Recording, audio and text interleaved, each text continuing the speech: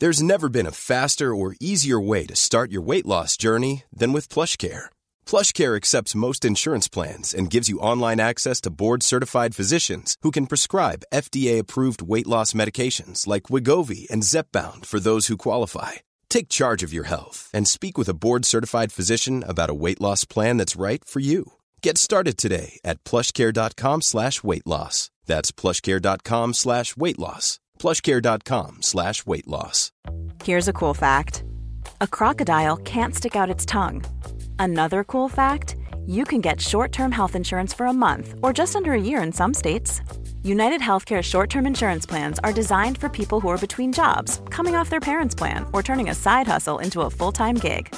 Underwritten by Golden Rule Insurance Company, they offer flexible, budget-friendly coverage with access to a nationwide network of doctors and hospitals. Get more cool facts about United Healthcare short-term plans at uh1.com. Quality sleep is essential. That's why the Sleep Number Smart Bed is designed for your ever-evolving sleep needs. Need a bed that's firmer or softer on either side? Helps you sleep at a comfortable temperature? Sleep Number Smart Beds let you individualize your comfort so you sleep better together. J.D. Power ranks Sleep Number number 1 in customer satisfaction with mattresses purchased in-store. And now, save 50% on the Sleep Number Limited Edition Smart Bed for a limited time. For J.D. Power 2023 award information, visit jdpower.com/awards. Only at a Sleep Number store or sleepnumber.com. Hi everyone, this is Sam. Before we start, this is a reminder about my book, Sort Your Head Out, Mental Health Without All the Bollocks, which is now a bestseller on Amazon. Thanks to everyone who's bought it and given it such wonderful reviews so far. If you haven't bought it yet, then head over to Amazon where it's available in hardback, Kindle edition and audiobook version narrated by me. You can also buy signed and dedicated copies via my website, samdelaney.co.uk, or from my local bookshop, barnesbookshop.co.uk. If you call or email them, they'll sort it out. Anyway, on with this week's episode. Hello and welcome to The Reset, a mental health podcast without all the bollocks. I'm Sam Delaney. My guest this week is the teacher, podcaster and Twitter sensation George Pointon. George has been teaching at primary and secondary levels for the past 4 years. During lockdown, he started publishing hilarious threads documenting the stuff his young pupils would say in class on a daily basis. It blew up quickly and he now has over 170,000 followers on Twitter. I got to know him through the West Ham podcast we co-host called You Irons. George is a really funny bloke, but I've always been taken by the passionate and insightful way in which he talks about teaching kids and education. As a parent, I'm generally awestruck by the work teachers do, but also disheartened by the difficult circumstances that they're working under. There's an increasing mental health crisis in schools among both the teachers and the pupils. I was really pleased that George agreed to join me to discuss this and much more. I hope you enjoy listening to the show. George Pointon, welcome to The Reset. Oh, cheers, Sam. Thanks for having me. Oh, it's a real pleasure, mate. We know each other well from doing our West Ham podcast, but this is a different sort of chat we're going to have today. I'm fascinated by, the situation that education is in today in 2023 in this country and the role of the teacher in 2023. How would you describe it to me? But what's it like being a teacher in this day and age in Britain? I think, to be honest, I think the biggest thing is when it comes to the job role itself, you've progressed so much further than just solely being a teacher. It is absolutely impossible to just go in and be a teacher. You're underneath this umbrella where you have to do so many different roles at so many different times that I think for those new NQTs or those people going through their teacher training, they go in with the idea of like, I can't wait to be a teacher, inspire kids, and it's all about the topic that I love and hopefully pass that on.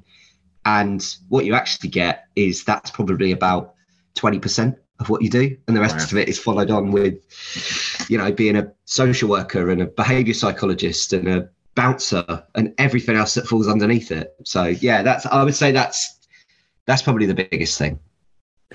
Is that because schools have changed, kids have changed, or is it just because You know, what I'm saying is there more problems than there was, say, 20 years ago in schools or when I was at school? Or is it just that, you know, schools and teachers now just feel more responsibility to focus on more than just educating in an academic sense?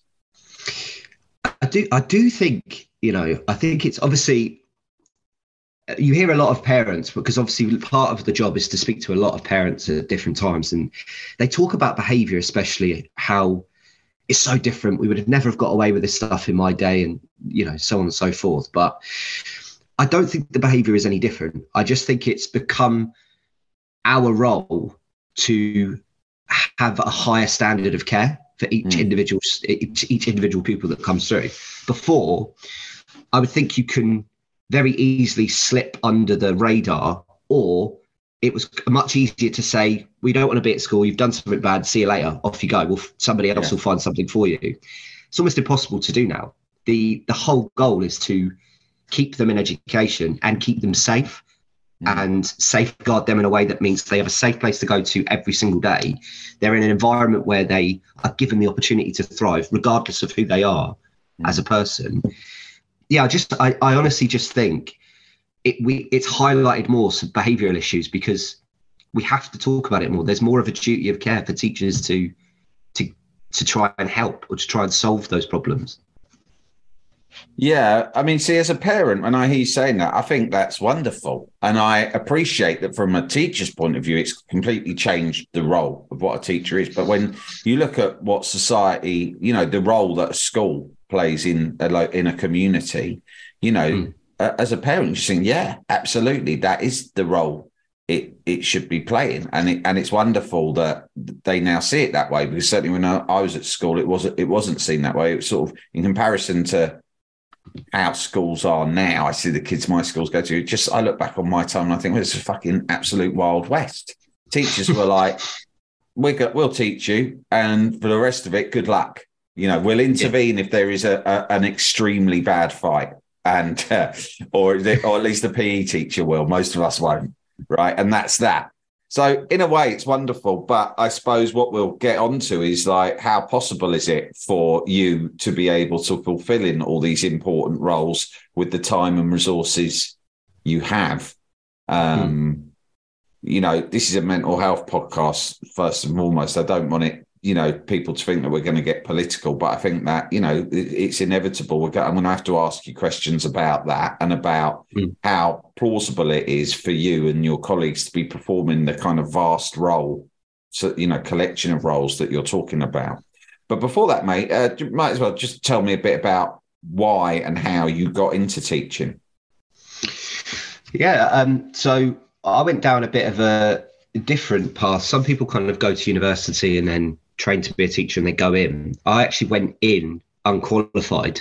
And one of the things I thought was the best thing about going in unqualified was I could make the decision to walk away and not feel like I owed anybody anything or had spent excess amount of money trying to train or go through university. And I fell in love with it. I really, really did. I fell in love with the idea of, I in that year that I had where I was unqualified, it was like you're working towards becoming qualified, basically, but you do it in-house. You kind of go in to the trenches on your first day. Like learn on the job, basically. Exactly, which was absolutely terrifying. Like I started in September of 2019.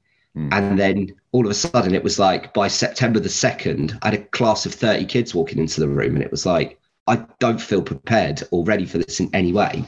But they're so understaffed, so underpop. Like this, they give you that opportunity. If you're eager enough and keen enough to be like, I'm unqualified, but I want to learn. I want to do like modules to, you know, you have a mentor, but it's terrifying. It's so scary, and it's trial by fire, really. But I loved it, and I've really got a strong bond with those kids that I had throughout that year that has carried through into what I'm doing now. Ultimately, nobody gets into teaching if they don't like kids or they don't find some kind of appreciation in the way that they work and the people that they're going to become and stuff like that. So, but yeah, that was how I started. And yeah, so now I've been doing it, all through it's kind of a blur because we've had the kind of pandemic years in between it. So I don't feel like quite quickly. If you started in September 2019, in your first year, a few months in, you were teaching in lockdown, right?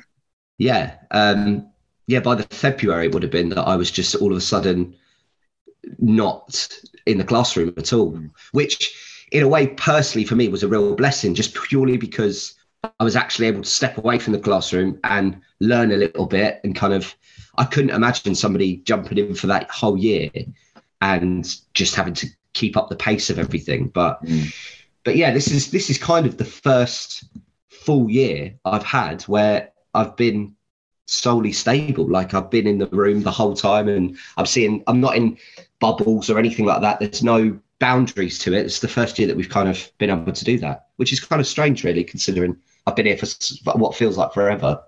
Yeah. And you did something that I believe is quite unusual in that you started out in primary school and then you moved to secondary school. Why did you do that, and what are the main changes that you've seen? I always thought my sensibility suited primary a little bit better. There aren't a lot of male teachers in primary schools, and I thought my skill set was better utilised there. I really like working with younger kids, and I find they're more open. Teenagers and natural. I mean, we all know what they're like. So younger kids are so much more susceptible to that like energy, and they get really. You can see it in their face when you're doing something well and you're making progress with them. You can really see it clearly. But where I started to get really fatigued with it was it's everything. You're becoming a jack of all trades in all these subjects and all these different curriculums that I wanted to specialize. Yeah. And I wanted to think like, actually, where am I best in? Where can I help the most? And then it turns out something came up around. So the school that I work for is part of a wider academy. Yeah. And it was just like, it was just that sort of a role came up, and I said, look, I really I'm looking for something different. I think I like what I do, but I feel like I can be more specific. And then I moved on to secondary, and it's not without its difficulties, absolutely, but it is for the most part a really enjoyable place to be. What are the challenges from a mental health perspective? What are the challenges? First of all, in primary school, what were the sort of things you had to deal with on a daily basis, and how much of that, I don't know if you'd call it mental health or pastoral or whatever, how much of that was your role right from the start in primary school? Like day one, I would say even before you walk in that door, you suddenly take on the responsibility of these 30 babies, you know what I mean? These 30 little people walking about that haven't any understanding of the world or any understanding of their own emotions and feelings.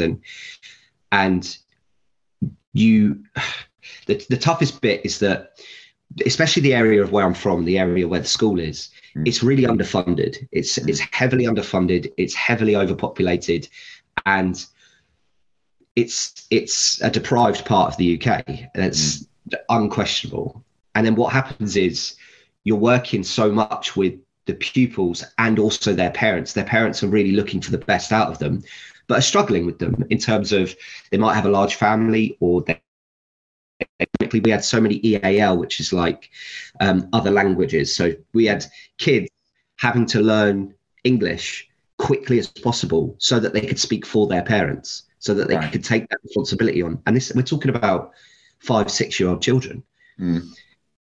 And it's so hard not to like feel that if suddenly they're not picking up English quick enough, you feel that weight yourself. You're not just letting down one pupil for 1 year.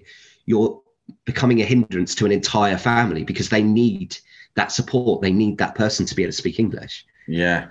That was the really tough bit was, and the best thing was speaking to like experienced teachers and just saying, acknowledging just how stressful this is, but they're really good and they've had so much experience of just saying like, that's not your role. And if you start thinking too far ahead, you're going to drive yourself insane. Right.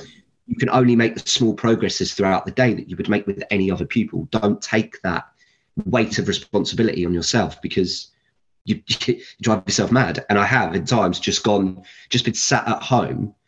I remember coming home once, just as I got in the door, I just sat on the sofa, like in full suit and tie, from like 5 o'clock when I walked in the door to like 11 o'clock at night when it was time to go to bed. I just sat in the same place on the sofa because I was so mentally, physically drained that I just thought I need to not do anything, not think about anything at all, just to have the energy to go again tomorrow and to do it again tomorrow.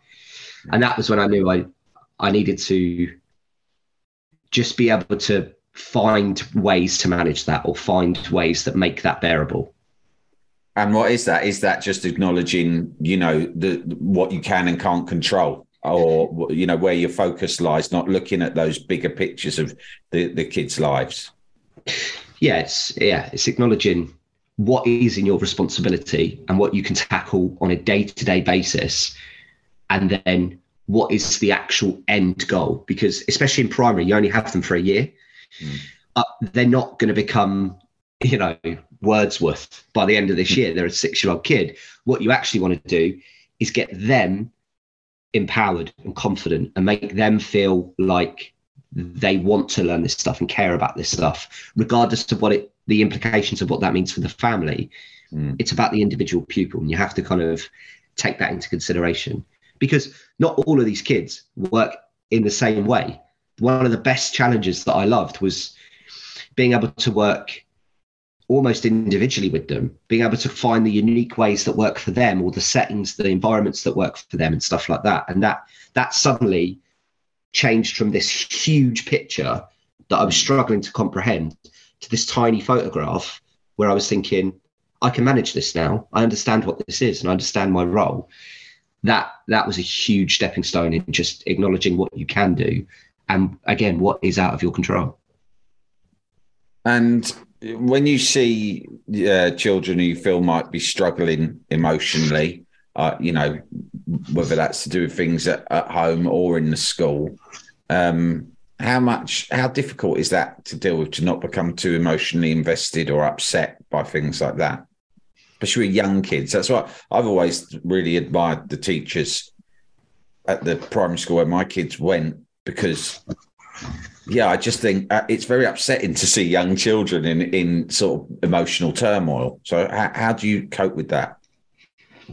I actually found it easier in a primary setting than I do in a secondary setting.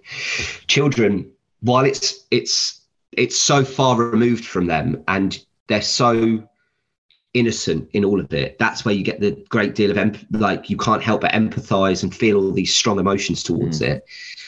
But you can also help them along. You can teach them things like resilience. You can teach them to be individual. You can bring stuff out of them a lot easier than what you can when it comes to secondary, because these kids are 13, 14-year-olds, and this is the shit that they've had to deal with their entire life. And what I find difficult is just how easily and quickly they are to these terrible situations that happen in their life, and they're so quick to just be like, well, it's fine because that's always been my situation, so what's going to change with this? So that to me was always the toughest bit, I think.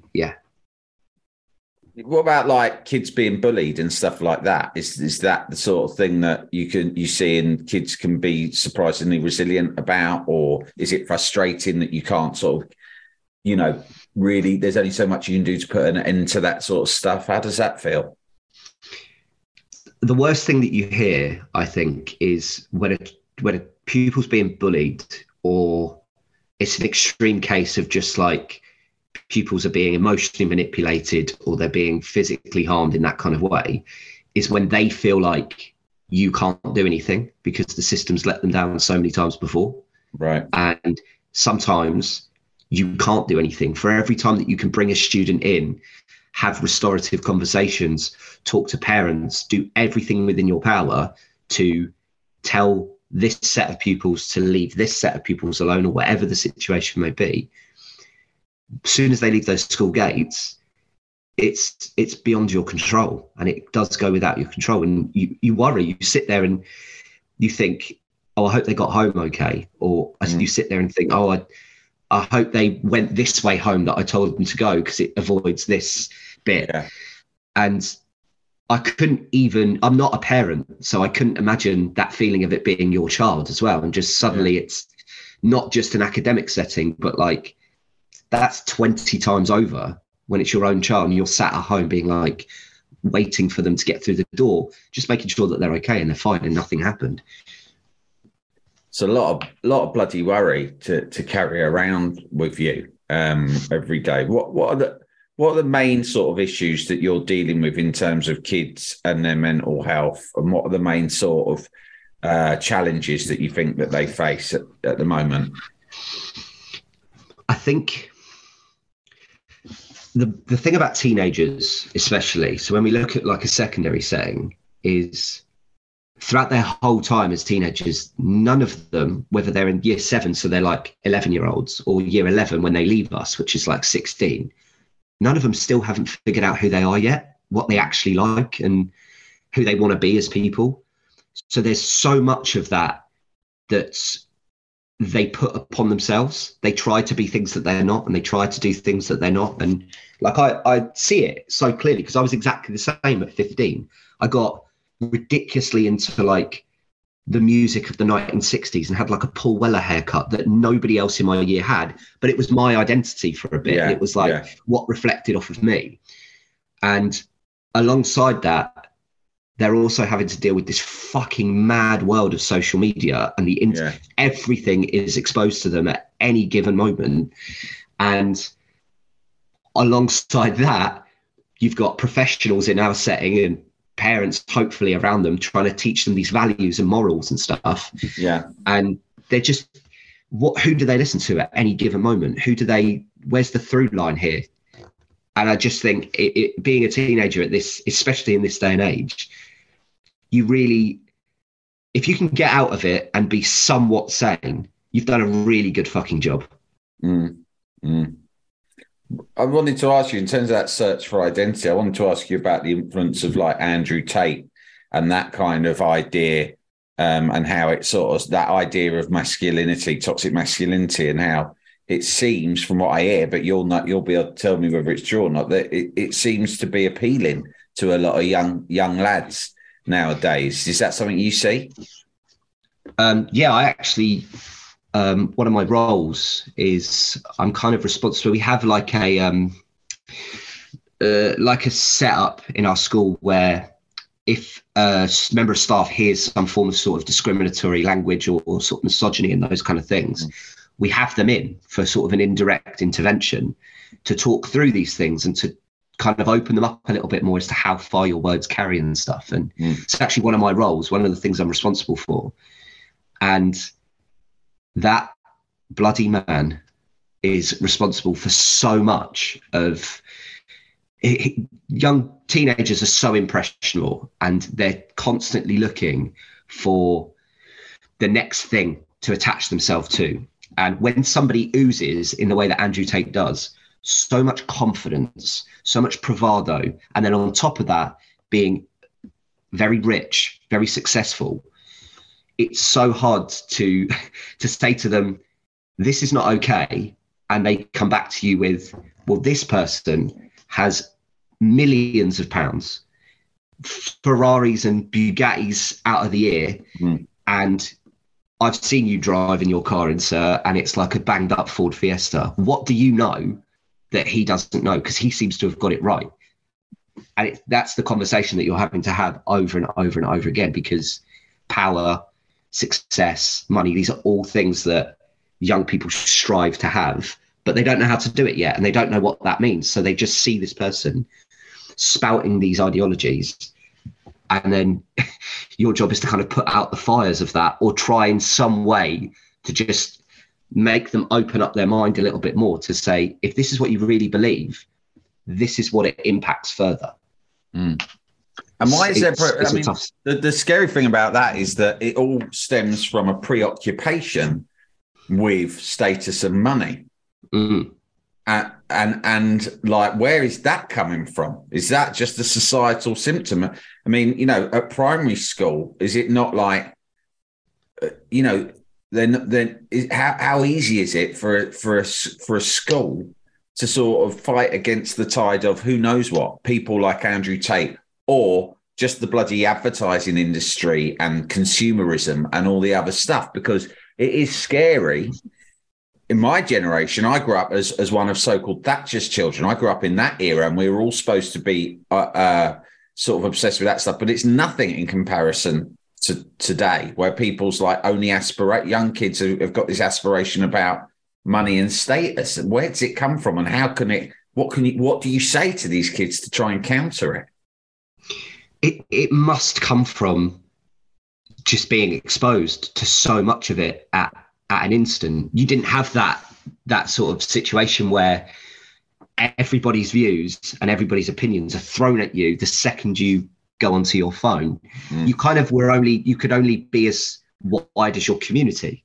So the area that you were in, the people that you knew, you might have known somebody in your area that was rich, and you may have seen celebrities on the telly or whatever, but there was still a barrier between those people, like the mega rich and the mega successful. There was some illusion between the two. Now they see it clear as day, and they see these people, one, being able to say and do whatever they want and get away with it, and two, even when it comes to like who they upset and who they offend, they brand those people as weak or wrong or insignificant. But the conversations you really need to have with them is you have to strip it back to why. Why do you attach yourself to this? What are the key traits that you want to be as a person, and how do they match this person here? What you actually find is they don't know why. They don't know why they want to say these things. They have no understanding or reasoning behind it. Sometimes it's because it's shock value, and then people start taking notice of them for thinking and saying these things. Other times it's a case of everybody in my life is not in a good situation, either financially, successfully, and this person seems to have it all made out. If I think these things, I think differently to the people around me, and I can get out of this situation. But for the most part, they don't know. They have no idea. They're just seeing something and attaching themselves to it. Can kids be sort of taught empathy? Is empathy an issue? I mean, I'm no psychiatrist, but when you're ready to pop the question, the last thing you want to do is second guess the ring. At BlueNile.com, you can design a one-of-a-kind ring with the ease and convenience of shopping online. Choose your diamond and setting. When you find the one, you'll get it delivered right to your door. Go to BlueNile.com and use promo code LISTEN to get $50 off your purchase of $500 or more. That's code LISTEN at BlueNile.com for $50 off your purchase. BlueNile.com, code LISTEN. Hold up. What was that? Boring. No flavor. That was as bad as those leftovers you ate all week. Keke Palmer here. And it's time to say hello to something fresh and guilt-free. Hello Fresh. Jazz up dinner with pecan-crusted chicken or garlic butter shrimp scampi. Now that's music to my mouth. Hello Fresh. Let's get this dinner party started. Discover all the delicious possibilities at HelloFresh.com. I'm told that, when kids are adolescent, they kind of, their brains are still in development. They physically have a bit of an empathy gap in their brain. I don't know if that's true or if you know if that's true, but is that the issue here? I mean, when you sit down with problem kids and you stage interventions because they've expressed toxic opinions or whatever, is it possible to sort of teach them to see things from other people's perspective more clearly? I think again, I'm not a psychologist either, but I have to believe that you can, because if I don't, what would be the point in these conversations and these interventions? So I have to believe that even if the next time they go to say something, or the next time they think in a kind of toxic way, that they're just second guessing themselves. Even if it's just a case of like they pick somebody over somebody else because one is female, then there's that second bit within their brain that just says, oh, I did that because they were female, or I did that because of this. Then you're slowly building towards them just acknowledging their bias or their prejudice or fundamentally breaking down what issues they have and what they see as a problem. But yeah, I think especially with the younger ones, the empathy that you're teaching is like one kid's whacked another one with a stick and you're going like, don't hit people with sticks, it hurts. And you can see that kid's crying. They can acknowledge and go like, oh, okay, I don't like it when I cry. So I'm not going to do that again. But when it comes to, as soon as they get older, they don't see it as clearly. It's not often that, it's that clear in front of them. They can hurt somebody really deeply and fuck with them for like years to come and not actually know the extent of that. So we have to come in and be like, you've hit that kid with a stick, and they're not crying now, but they will cry when they get home, and they will hurt, and they will not be able to find the identity within themselves because you're stunting that, because you keep whacking them with a stick every single day. So that's kind of the way that we go about that. Do you feel that, like, however much you do and however well you're doing it, as long as you can't control what's happening outside of school, then there's only how much can a school actually do? Yeah, everything is taught, and it all stems from home. And even in these cases of when we have these interventions, and our first point of call is to call up the parents and just say like, so we've had an issue, we need to bring so-and-so in for an intervention just to talk through some of the things that he's been saying. And they're backed and supported, and they feel that their freedom of speech is being threatened, and they feel there's a real. It's so clear. It's funny that you get it one of two ways. You get a parent that feels like that and feels really strongly that they should be allowed to say and do what they feel is right, and then there are parents that are fucking mortified and have no idea where this has come from, but it's come from a place of. They've probably let them do their own thing, and then they've found solace somewhere else. Yeah. And then that's a wake-up call for those parents. So what you tend to see is those ones kind of stop doing that. They kind of grow out of it, or they acknowledge that, like, okay, I'm upsetting people that I love or are close to me, and people that around me aren't happy about this. I need to cut this out. But when it's enabled, when it comes from the house and it's like they're saying, no, you should be allowed to do these things. No, these are okay. Like, then they're not going to listen to you because they have it's almost like a higher authority is at home telling them that like, don't listen to your teachers. They don't know anything, mate. I know what's good. Yeah. And I would have done the same if my dad I remember I got in trouble once at school for dicking about with one of my friends. They called home. And when I got home, my dad said, like, I don't really think you did anything wrong. And it's like, I felt like, oh, good. I don't feel like I did anything wrong. That's fine. So I didn't care when I was sat in a detention. I didn't care when the teacher was shouting at me about it because I knew I was in the right because my dad said. Yeah. I remember being in the same situation. My mum would always sort of take my side. That said, I was in trouble, like you say, for effectively dicking about. I don't know what she'd have been like if I'd ever been hauled up for serious bullying or certainly like prejudice, like racism or something like that. Then it might have been a different story. I mean, obviously this is mainly aimed at men, and there is a lot of discussion about masculinity. And on the one hand, you think of like the younger generation being much more woke, much more literate when it comes to mental health, more literate than certainly my generation was. Probably your generation too. This is the words, the language of mental health are just used so much more widely now. Also just tolerance, about things like sexuality, awareness of, racial injustice and so forth. On the one hand, I sort of think it's great that young people are so progressive now.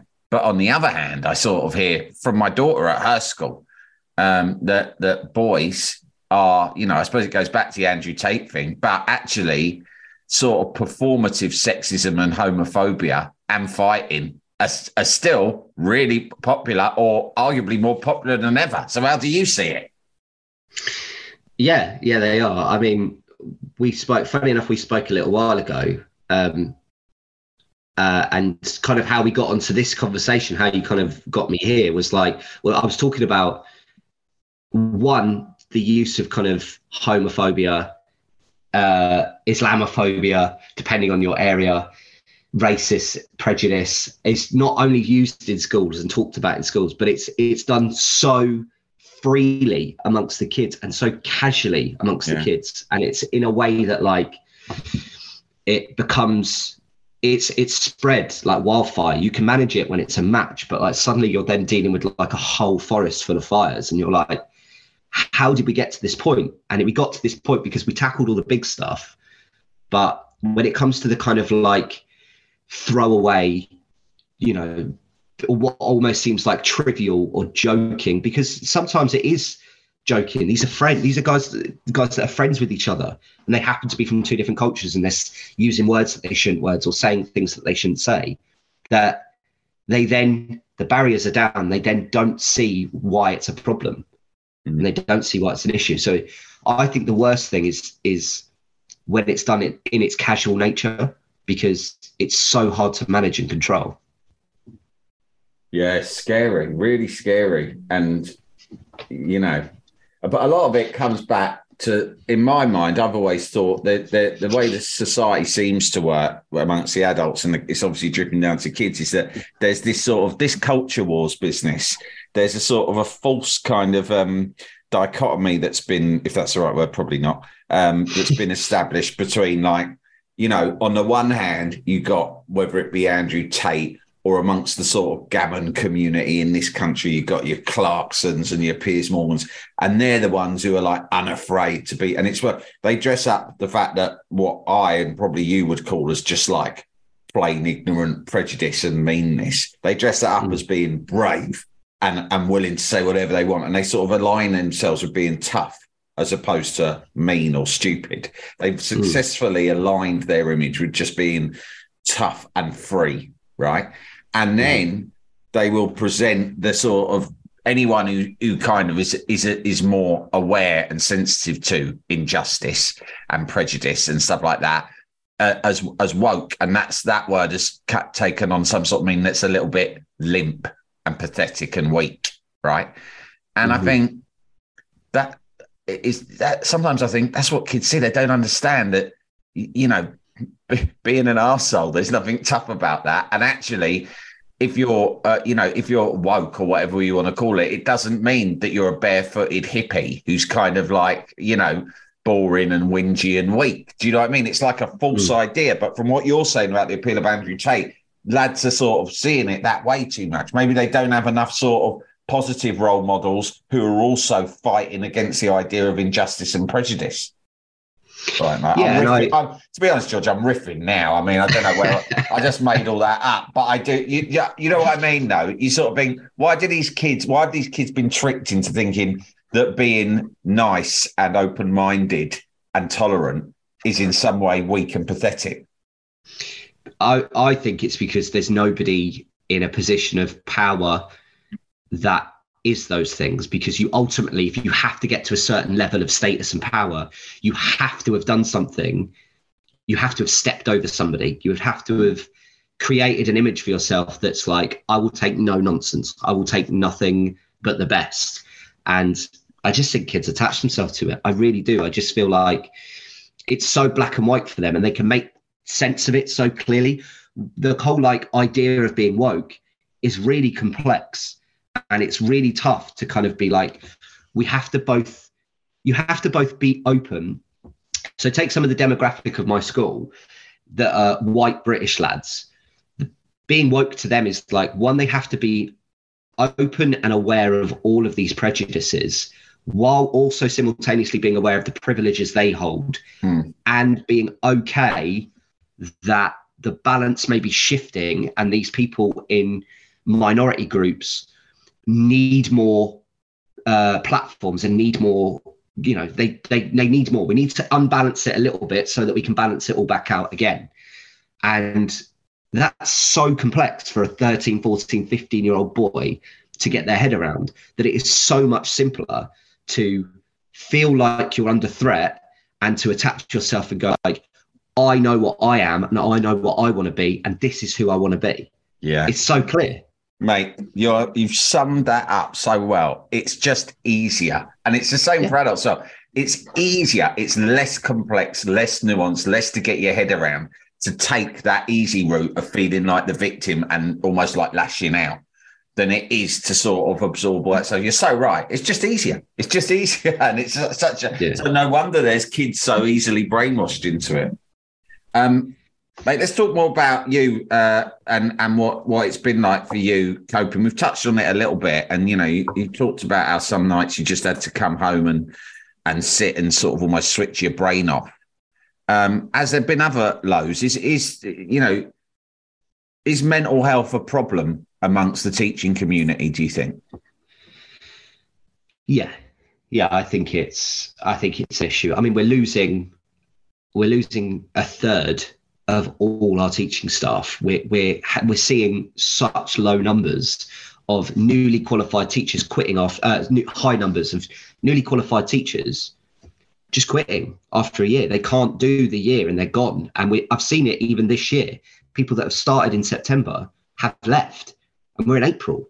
And it is purely because mentally it's so much. We have like 7-week gaps. So 7-week terms, then a gap. That's when a half term or it's roughly about 7 weeks. Some are 6, some are 8. But the first week when you come back, you're full of this like new pep and energy. And you've got that sort of mental drive to like sustain bad behavior in classroom or to deal with the unkindness of a pupil. And you can kind of like, you start spinning a couple of plates as soon as you come back. Then by that 3rd week, you've spun another 2 plates, but those 2 are still spinning. And you can do it, but it's becoming really difficult. Then you think by week 7, you just stood in a room with loads of broken plates and thinking, I've made this mess. I can't continue to do this again and again and again. And mentally, it just becomes so exhausting because of all those roles you have to take on, because of all those extra things. And then on top of the social stuff, those pastoral things, those behavioural things, you're having to plan and engage pupils, and you have to be more engaging than a mobile phone. You have to be more engaging than the football scores on the weekend. You have to be more engaging than all of these other things. And ultimately, you're fighting a losing battle because, like, I feel for those people that teach things like maths. How the hell are you making that in any way more exciting than other things going on in their life? So that's a brutal assessment of maths, mate. I mean, to be honest, I don't even know what you teach. No. What do you teach? So I teach 2 things. I teach STEM, which is science, technology, engineering. It's more engineering stuff. Right. But maths is in there. You got some front having a dig at maths when you're doing bloody science, mate. Yeah, go on. But you can engage them a bit more because it's engineering things. Yeah. You can make things explode, can't you? Exactly. Yeah. Well, if you've done it wrong, but that's fine. Yeah. And then I also teach PSHE, which is like personal. It's almost like all those social sciences, those health topics. Right. They're all crammed into one thing now. But that lesson's great because that's the thing that often we used to find at parents' evenings when we get parents come in. They go like, "Why are they learning this about Newton's law of physics? Why are they not learning about taxes? Why are they not learning about..." It's like, okay, well, now they're doing that in these lessons. Right, now we actually talk about those things. And on top of that, we talk about things like prejudice and discrimination. And they actually have that in the timetable now, which is great. But then sometimes for kids, they just see less of a reason to care about that stuff because it's like suddenly now it is attached to school and not attached to the wider world that they live in. So they see it as a subject. Teenagers by nature are defiant, so they don't tend to enjoy things when you present it to them and talk to them about it. But that's what I teach. What and then on top of all of this stuff, you're juggling all these different roles. You're exposed to very stressful situations every day, and then of course Joe Public, the likes of me, we get exposed to a big story like the head who took her own life because of an Ofsted inspection recently. I mean, how much of a role does that play in everyone's levels? Is that mainly just the head teacher, or do you all have to sort of does that affect you all on a mental level and emotional level? When it comes to things like Ofsted, you mean, when we have those? Yeah. It obviously affects, it's so reflected onto those sort of higher senior members of staff and those head teachers and, SLT members. So the senior leadership team, obviously it's incredibly reflective of them, but you bear weight and responsibility no matter what level you're at. And it is the reflection of the pupils that you're dealing with. If you get a really low score in your Ofsted report, what you find is less engagement from kids, because it's like, well, we've had a team of people come in and say this school is shit. Our parents are now saying this school is shit. I think this school is also shit. There we go. What can you give me that isn't going to be what everybody's saying? So it's like, if suddenly they come in and they say you're doing an excellent job and they give you all these great remarks and what you have things to empower those students. This is such a fantastic place to be. Look at these people that came in and said, you guys are fantastic. Everything around you is great. They can you build them up with that. You empower a student with that. It's so hard to empower them when they know the environment they're in is being dragged through the mud. Me and you are both football fans. We see it in football. If the team's playing badly, it's like, why would a youth player sat on the bench give a shit? Why would they not just be like, well, they're going to get relegated? Oh, your star player, I know you're getting relegated. I'm going to be off in the summer anyway, or I'm just not going to care. I'm going to graduate and go and do something else. Or it's so hard to motivate young people anyway, that on top of that, you can just see where these SLT members, these senior leadership team members they're just driving themselves into the ground with. So, I mean, I don't want to be sensationalist, but I put together all the things. I've got two questions before I leave, right? One is, the picture you're painting, in some ways it's very positive. You started off by saying how the role that you guys are playing in your community and in society is, I think, from a parent's point of view, brilliantly positive, right? And although it can make life hell for you guys, it's wonderful that that's how educators now see themselves, right? But on the other hand, there's so many challenges, and we haven't even touched upon things like the post-COVID situation, and of course, austerity and years of underfunding in these schools and so forth. Is it a crisis? Is there a crisis going on, in education in this country? Yeah, there's a huge crisis. The crisis comes from, again, like you're saying, the austerity, the underdevelopment, just losing the amount of staff and thinking we can replace them with staff that we're filling in so many gaps. We've got PE teachers teaching science, and we've got, IT teachers covering drama lessons. And it's just like we're plugging holes in a sinking ship, just trying to make it to the end of the year and hoping that something changes. But there's a point where you can't plug those holes anymore. There comes a point where it will break. And we're so close to that I don't think people outside of education realize just how close to that we are. And that's the scariest bit, is we also, inside of education, don't know when that day will come. But all we know is every time we go in, it could be today. It could be today that suddenly just the system itself collapses. We haven't got enough teachers. We don't have enough resources.